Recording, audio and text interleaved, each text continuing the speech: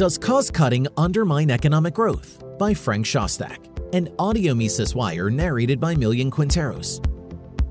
Keynesian economists claim that cost-cutting by companies in order to protect profits can lead to an economic slump.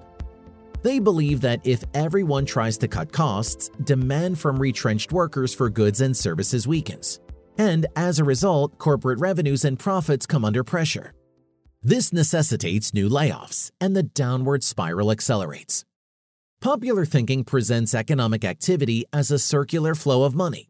Spending by one individual becomes part of the earnings of another individual, and spending by this other individual becomes part of the first individual's earnings.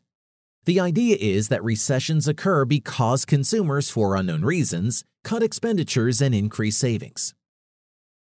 To be successful, businesses must abide by consumer demand. But successful businesses must meet consumer demand. Therefore, when a business owner seeking higher profits observes growing demand, he responds by increasing the production of goods, thus increasing his demand for the factors of production. Conversely, when demand for goods slows down, less production follows. Consequently, to protect his profits, the business owner reduces his demand for the factors of production in line with the fall in the production of goods. Note the causal order. Businesses engage in cost-cutting in response to less demand for their products, not the other way around. Businesses embark on cost-cutting due to the emerging economic slowdown. What then causes the economic slowdown? Central bank monetary policies are the key cause of boom-bust cycles. Central bank intervention in the economy via monetary manipulation sets the stage for repeated boom-bust cycles. For example, when monetary authorities believe the economy is not expanding quickly enough, the central bank loosens its monetary stance, setting off an economic boom. The economic boom, however, is a misallocation of resources. Artificially lowered interest rates set by the central bank lead business owners to undertake capital projects that were not viable prior to the easy money policy. Once the boom is seen as overheating the economy, however, the central bank tightens its monetary stance. Capital projects that emerged during the boom are no longer supported, which leads to an economic bust. Once the bust worsens, the central bank again loosens its monetary stance, creating a new economic boom. From there, according to Ludwig von Mises's Human Action, the boom-bust cycle intensifies. Is an increase in savings bad for economic activity?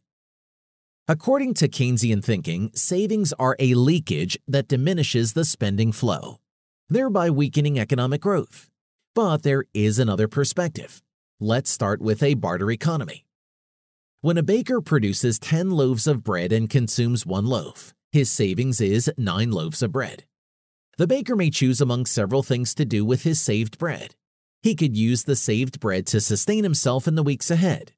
He could exchange some of the bread for other consumer goods, or he could exchange it for something that will enhance his oven. His saved bread has not caused a leakage or a drop in economic activity. On the contrary, savings sustains economic activity. When the baker exchanges his bread for shoes or shirts, his saved bread sustains the shoemaker and the shirt producer. This enables them to continue their production of shoes and shirts. Furthermore, if the baker decides to exchange his bread for oven parts that improve his oven, his productivity is likely to increase and his production of bread is likely to follow suit.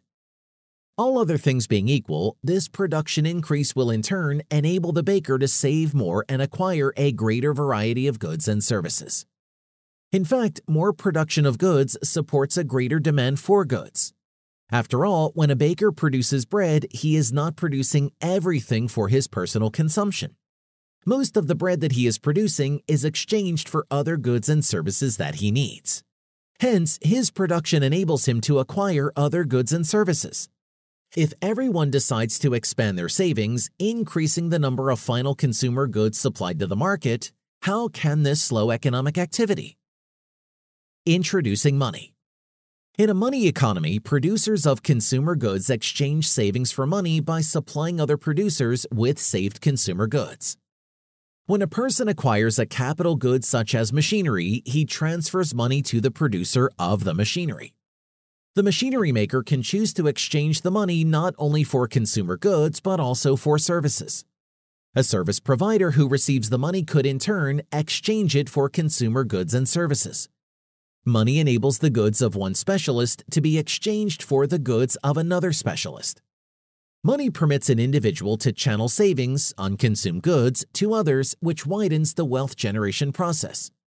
Money's main purpose is to fulfill the role of medium of exchange. It does not sustain or fund real economic activity. Why cost-cutting is good for the economy. If a company trims costs in order to make a profit, what is wrong with this? By moving from a loss to a profit, the company makes more efficient use of its resources. Its use of resources now generates a positive return, meaning the company has generated real wealth. According to Mises in Planning for Freedom, the only goal of all production activities is to employ the factors of production in such a way that they render the highest possible output. The smaller the input required for the production of an article becomes, the more of the scarce factors of production is left for the production of other articles. Consider a farmer who plants 10 seeds and harvests only 5 seeds. Obviously, he cannot continue with this practice for long before he runs out of seeds and is faced with the threat of starvation. Thus, the farmer is forced to alter his conduct by finding better land or learning a better way of planting his seeds. So, why would a change that generates a surplus be bad?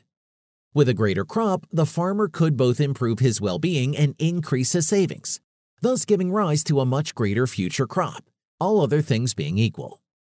The crux of the matter is that profit adds to real wealth and hence raises the living standards of individuals in the economy.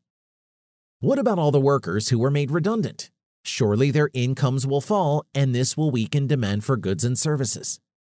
In fact, however, a general increase in profits because of cost-cutting lifts the overall real wealth in an economy, which generates more employment opportunities.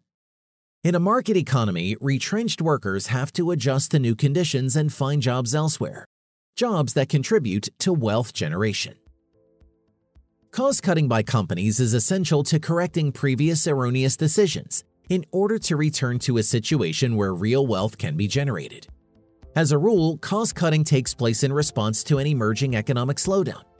However, rather than further slowing the economy, reducing costs helps to revive the economy.